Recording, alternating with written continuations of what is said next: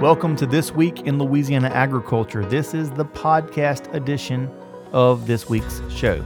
If you would like to watch the video of this week's show, head over to our website at twilatv.org. To learn more about all the stories you hear in this episode, you can visit that same website, and we hope you enjoy the show. Thanks for listening.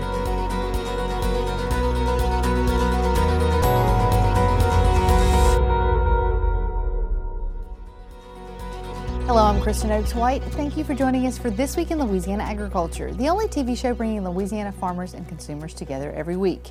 Well, rice harvest is underway in Louisiana, and despite the hot and dry weather we've had in Louisiana, the crop is looking pretty good. Rice farmers need a good crop this year as they've been struggling for quite some time. This week, Twila's Neil Melanson shows us how one farm family in Acadia Parish is bringing in a good crop, but facing strong headwinds in agriculture. As the combines are rolling across his fields, Mike Garber is seeing how his rice crop is faring in this heat. He says what he's seeing looks a little better than average, even though this area went almost 2 months without rain. We've got good ground conditions for harvest right now. We've got, good weather conditions really, other than the excessive heat is still a little bit of a concern for, overall grain quality, milling quality, but we won't know what that looks like for at least another couple of weeks, till we can dry the rice and stabilize it. The rice markets are down a bit from last year, while costs have improved slightly or remained the same, according to Farm Bureau rice marketing specialist Mark Tall. Well, last year we started out at $27 a barrel, so we're definitely $1 less than we were last year. But we also had a difference in the amount of rice being planted in 22-23 crop season versus 23-24. Like this road, the weather has divided Garber Farms, which also grows beans and sweet potatoes. Without more timely rains, soybean yields will likely take a hit, Garber said. It was a pretty good start this spring.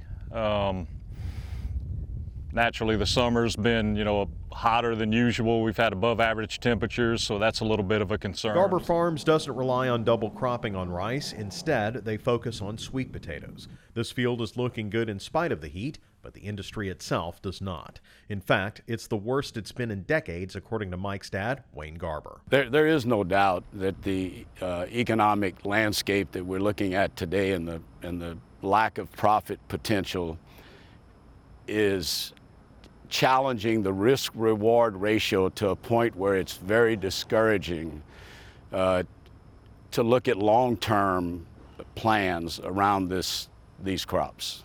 Still, the Garbers are determined to keep on farming. Mike says they'll keep their rotation alive as long as possible. I don't see it because, with the infrastructure that we have built here, I think as long as we're farming here, we're always gonna have sweet potatoes in our program. We may need to get smaller in the future, because of some of those challenges. But I don't see getting away from them completely. In Acadia Parish, ripe rice fields like this one are a natural sight, but so at one time were sweet potatoes, and they're down statewide from 25,000 acres to 5,000 in the last 10 years. Rice is losing ground too, and part of that is the cost of transportation. Now, if rice and sweet potatoes and other crops disappear from these fields, they'll still be at the grocery store, but that cost of transportation and other costs will be passed on to you. Reporting from Acadia Parish, I'm Neil Melanson. Rice harvest is somewhere around 25% complete in Louisiana. The dry conditions have helped speed the harvest along in many areas of South Louisiana as well.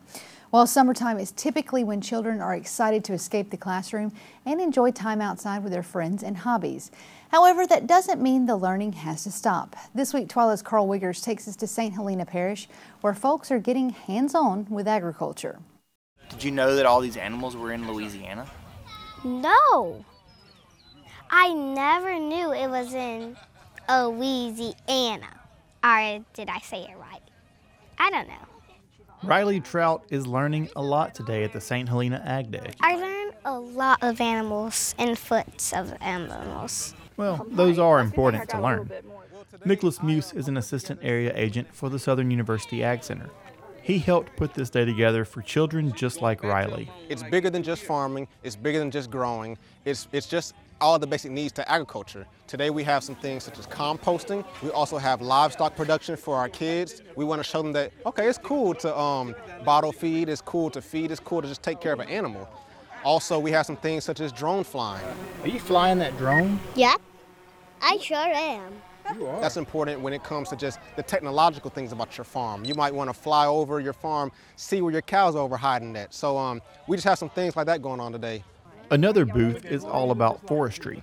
That's where Whitney Wallace is teaching kids like Riley about the different footprints of wildlife that are found in Louisiana forests. And we're going to be talking about a little bit about leaf rubbins, some of the native trees here in Louisiana that they can make artistic creations out of, as well as being able to have a bigger awareness of wildlife in our area. And we're going to do that by casting molds and be able to come up with some tracks that they might be able to take home with them and be able to kind of have a little bit more interest and take that back with them. These children are surrounded by the timber industry, but few likely understand how crucial those trees are to the state's economy. So what we want to do is we want to be able to introduce those aspects to them and show them how much that is important to our state and be able to get them excited about it, hopefully create some career interest, and just be able to let them know as they grow up it is vital to our state, and we want to make sure that they're very much aware about it. It's one thing to learn from a book, but experience is the best teacher in my opinion. When you can come out and put your hands on and get have a hands-on experience, that's important because that goes a long way, and kids will never forget about that.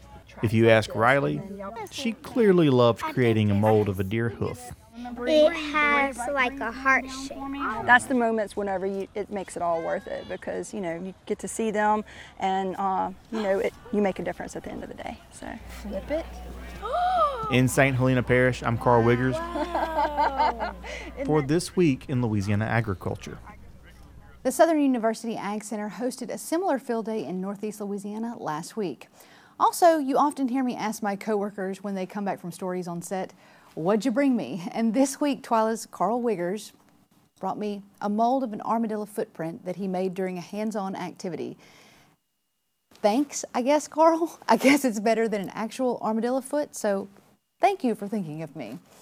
Well, Northeast Louisiana is a large part of the state's agricultural landscape. However, numerous communities within that same region are considered food deserts, which means many people cannot easily access fresh food by car or walking. Longtime educator Cecilia Stevens is using her expertise and new position at the LSU Ag Center to change that. Y'all can do it for home? All right, Russell's going to count for us. Start at the end. There are 4 in each one, so we're going to count by 4s. 4, 8, 12. That's 44 fresh produce meals for individuals.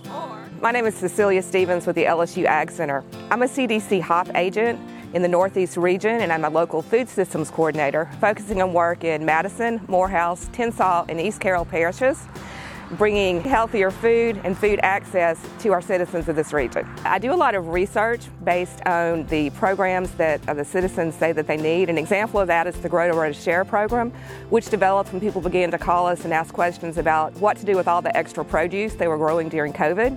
They wanted a way to distribute that safely, and so we were able to research and write a program that helps people use food safety protocol to collect donations and then funnel those into the charitable food system. I also work with farmers markets in our region, doing training on best practices. We also work with the Go Shop Healthy program, which is healthy retail, helping people understand what are the better food choices they can make when they shop. In rural Northeast Louisiana, we are literally in food deserts. If you look around where we are, that seems kind of a contradictory statement because we're also in the heart of production country for foods in our area. But in terms of people having access to those foods, a food desert means they are more than 1 walkable mile from an area that sells retail food, particularly fresh produce. And by walkable mile, we mean an area that's got sidewalks and actual access to those areas. So our work is very strongly motivated to get those local foods back into the communities where they're grown. And it's also an economic benefit because you're keeping those dollars within the same parish and the same food system. The Grow to Row to Share has 3 workable components. That is the agent who decides to implement the program in their parish, and building the collaborations. It's a very collaborative program within the extension service between 4-H, A&R, and horticulture agents. So that's very important for us to make those collaborations. And then in the community, you have 2 parts. You have your gardeners who are growing and who have the extra things that they want to share with the charitable food system. And then you have your distribution partners. What I find most enjoyable are the days that I do get to get out in the field, the days I get to go out to help a community garden volunteer get their garden set up, or help them to collaborate with someone in A&R or another area of the Ag Center to answer their problems that they're having with their gardens. My involvement goes way back. In high school, I was a 4-H'er and I was a state 4-H president. So when I actually went to college, I thought I was going to become a 4-H agent. That was my goal, majoring in education. That changed a little bit. I became a high school English teacher before coming to work at the LSU Ag Center later on. I've been a home gardener for years and tried to sell at some point at the food market. I've been a volunteer with the charitable food system. And so when the job was advertised, it really hit all the things that were interesting to me as an individual, and to be able to tie that into my work has been very fulfilling. To learn more about Stevens and her local food systems work, visit our website at twilatv.org. Well, there's some sweet news about bees, and it's not just about honey. This week, Twila's Trevor Williams takes us to a bee rescue yard trying to help the little insects that have such a big effect on us every day. Standing behind me are hundreds of colonies of bees here at the Bird and Garden and Museums. Some rescued, some relocated, but all heroes. The Bird and Museum and Gardens have research facilities on crop pollination and bee resilience. The Louisiana Beekeepers Association works closely with the USDA Bee Lab in Baton Rouge to ensure the health and safety of our honeybees. President of the Capital Area Beekeepers Association, Kevin Langley, says if you enjoy eating, you should thank the honeybees. If you take the 100 food crops that feed the world, the UN says that bees pollinate about 70% of those. If you walk into a grocery store, 1/3 of the fruit and produce section is pollinated by bees. The USDA Bee Lab is the oldest bee lab in the country. Coming up on their centennial, their mission is to spread awareness so that people know that honeybees play a critical role in pollinating our crops. Research molecular biologist Kate Eiley says that bees are vital to food production.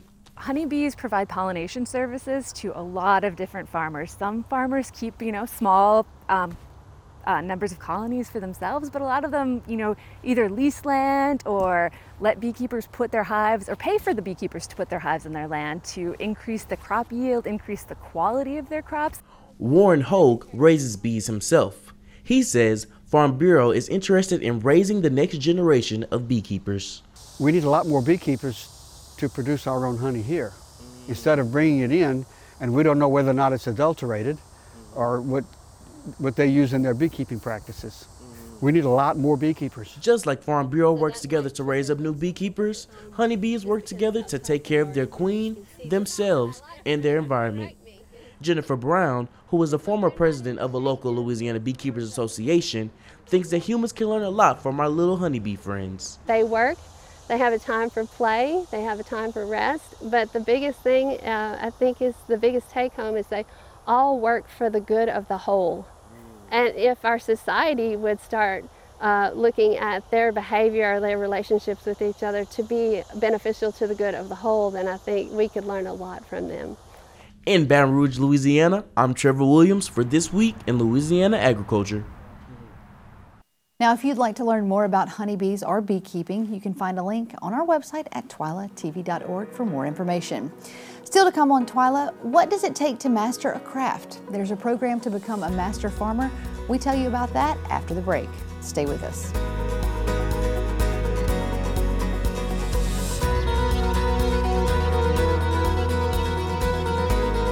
The Louisiana Master Farmer Program has a legacy of success in teaching farmers best management practices. Training the next generation of instructors is also important as well. LSU Ag Center reporter Craig Gautreaux shows us how these new employees are ensuring Louisiana's farming future. The Louisiana Master Farmer Program helps agricultural producers voluntarily address environmental issues and keep their farming operations sustainable. To become a certified master farmer, participants must complete 3 phases, which is a big commitment for the producer. And it's a lengthy process. They have dedicated a lot of time, a lot of energy, finances, and things like that to implement the practices on their entire farming operation. The most challenging component is the 3rd phase, which requires the development of a resource management system plan. Farmers work with the Natural Resources Conservation Service to create the plan. The NRCS provides that technical assistance to write the conservation plan, work with the producer, and work their goals into the property, as well as any kind of compliance issues that may need to be addressed. A training session for new NRCS employees was held to help explain Master Farmer and the vital role the organization plays in the program. And NRCS is critical in certifying producers and landowners. Without them, without the conservation plan, these producers and landowners can't get certified. The meeting allowed new NRCS employees to see how important it is to work with farmers with the resources NRCS has available to aid producers. Whether it's just installing a simple fence or just doing a simple cover crop, then it's my job to make sure I implement that plan so that customer can have a value relationship with me in the near future. Nearly 4,000 farmers have completed at least one phase of the program, with 370 being certified Master Farmers. With the LSU Ag Center, this is Craig Gotro reporting. The Master Farmer program includes not only row crops, but also poultry, cattle, crawfish, and other livestock operations. To learn more about the program, visit our website at twilatv.org. Still to come on Twila, what's in store for the next 100 years of the state's largest general farm organization? We have the answer coming up. Stay with us.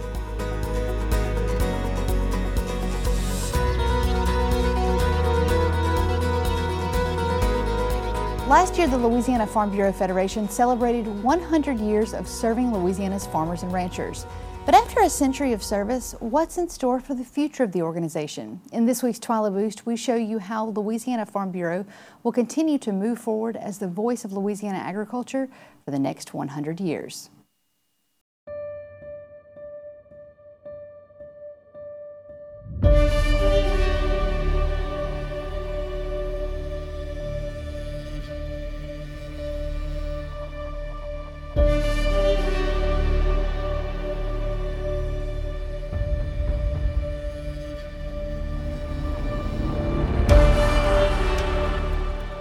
"100 years of serving Louisiana agriculture. 100 years of shaping policy and advocating for issues that impact Louisiana's farmers, ranchers, and rural communities. 100 years of sharing the stories of how food and fiber is grown in Louisiana. 100 years of helping farm families through disasters. 100 years of growing the next generation of ag leaders on the farm and in the classroom. 100 years of serving as the unified voice for Louisiana agriculture." Farm Bureau has been vital for us, and not only for us, but for everybody involved in agriculture. To be able to stay on farm and do what we need to do day to day, and knowing that there's somebody else out there that's pushing for us and fighting for us. You know, occasionally we get called in to, be that voice that this is our problem and this is what we need. But for the most part, Farm Bureau as a whole is there for us doing that. Farm Bureau helps me to be more aware of policy, of things that will affect my farm and farming operation in the future. It's a good feeling knowing that you have that backbone that's always there helping, especially with the lobbying and different bills and policies in government. They definitely do a good job of providing that support. Farm Bureau helps us in our operation because they're always there if we need anything. And having that total transparency, as well as somebody to actually talk to that will listen to the issues, has always been a great thing from Louisiana Farm Bureau. I'm a Farm Bureau member because Farm Bureau cares about the farmers. They basically advocate for us whenever we have troubles, and they advocate for us when things are going good. The Farm Bureau is always in the front to help protect farmers, period. I think the single best aspect of being a Farm Bureau member is just the relationships that you build, the ability to network and communicate with others around us. It has given us a great pool of resources in the form of the farmers and ranchers in our community, such as when we decided to take this leap into sugarcane. We had a built-in supply of people that we could go to for advice within our Farm Bureau family.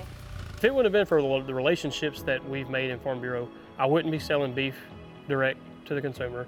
My wife she wouldn't have a flower farm, because that idea she brought that idea up at convention, and everybody was like, hey, you really need to let her do this. So I would be in a whole different world right now if it wouldn't have been for that. I feel like there's always somebody there in your community, whether it's somebody that you need help and you can call a friend, or you have a legislative issue, they're there, just anything. I love the community Farm Bureau offers. We enjoy spending time with each other. We have the same conversations. We have the same mishaps that happen, so we can all relate to each other. I just wish more people understood that it is a big family. Our kids are involved. Your kids can be involved too. It's not so structured that it's miserable. It's so much fun. It's like going to a family reunion. A lot of people I only see once a year and that's at Farm Bureau Convention. I may talk to them quite often, several times a year, but I think the single best aspect is the family that we've become over the years that we've been involved. It's like a social every time we have a meeting, and I feel like that's probably my favorite aspect of it, because I feel like I can bring my own family, my own kids to these meetings and help get them involved in what we're trying to accomplish as well.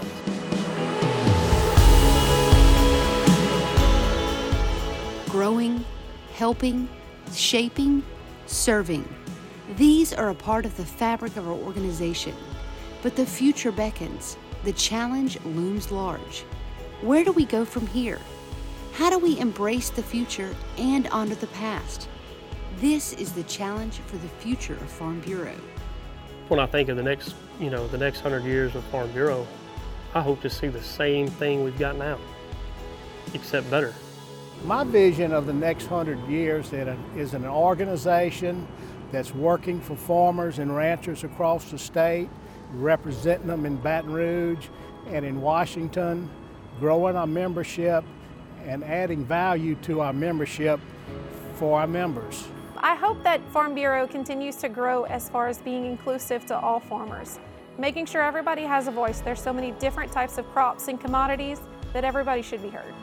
In the next 100 years, I see Farm Bureau continuing to strive to make a difference and be the voice of Louisiana agriculture, and really pushing education towards those who need to understand how farmers and ranchers work every day to produce the foods and fibers that they use.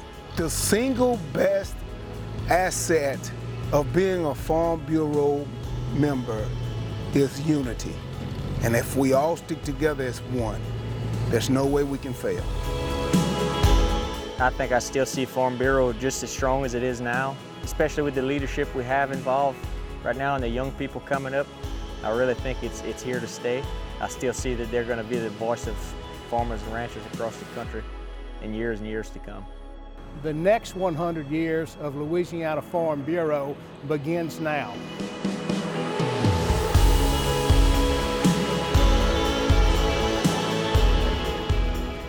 I am a mother. I am a father. I am a farm wife. I am a 5th generation farmer, and the 6th is on the way. I'm a young farmer and rancher. I am a sugarcane farmer. I'm a farmer, but I'm also a consumer. I'm a florist. I'm a craw fisherman. I'm a mechanic. I'm an author. I am an educator.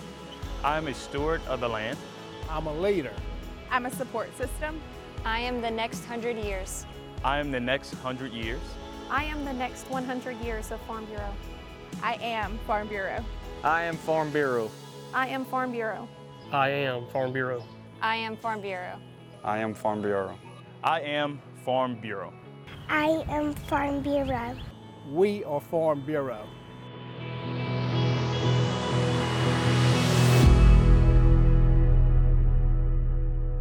That does it for this edition of Twila. Be sure to join us next week when we'll show you how people who lived in Louisiana 13,000 years ago depended on agriculture to survive. Until then, you can watch all of our stories online at twilatv.org, and be sure to like us on Facebook, follow us on Twitter and Instagram. You can also find all of these stories and more on our YouTube channel, and be sure to subscribe and turn on the notifications so you know exactly when we put out new content. For all of us here at Twila, thank you for joining us. We hope to see you again right here next week. If you would like to watch the video form of this episode of Twila, head over to our website at twilatv.org. You can also find all the information related to all the different stories in this episode at that website. Again, that's twilatv.org. Thanks for listening. We hope you enjoyed the show.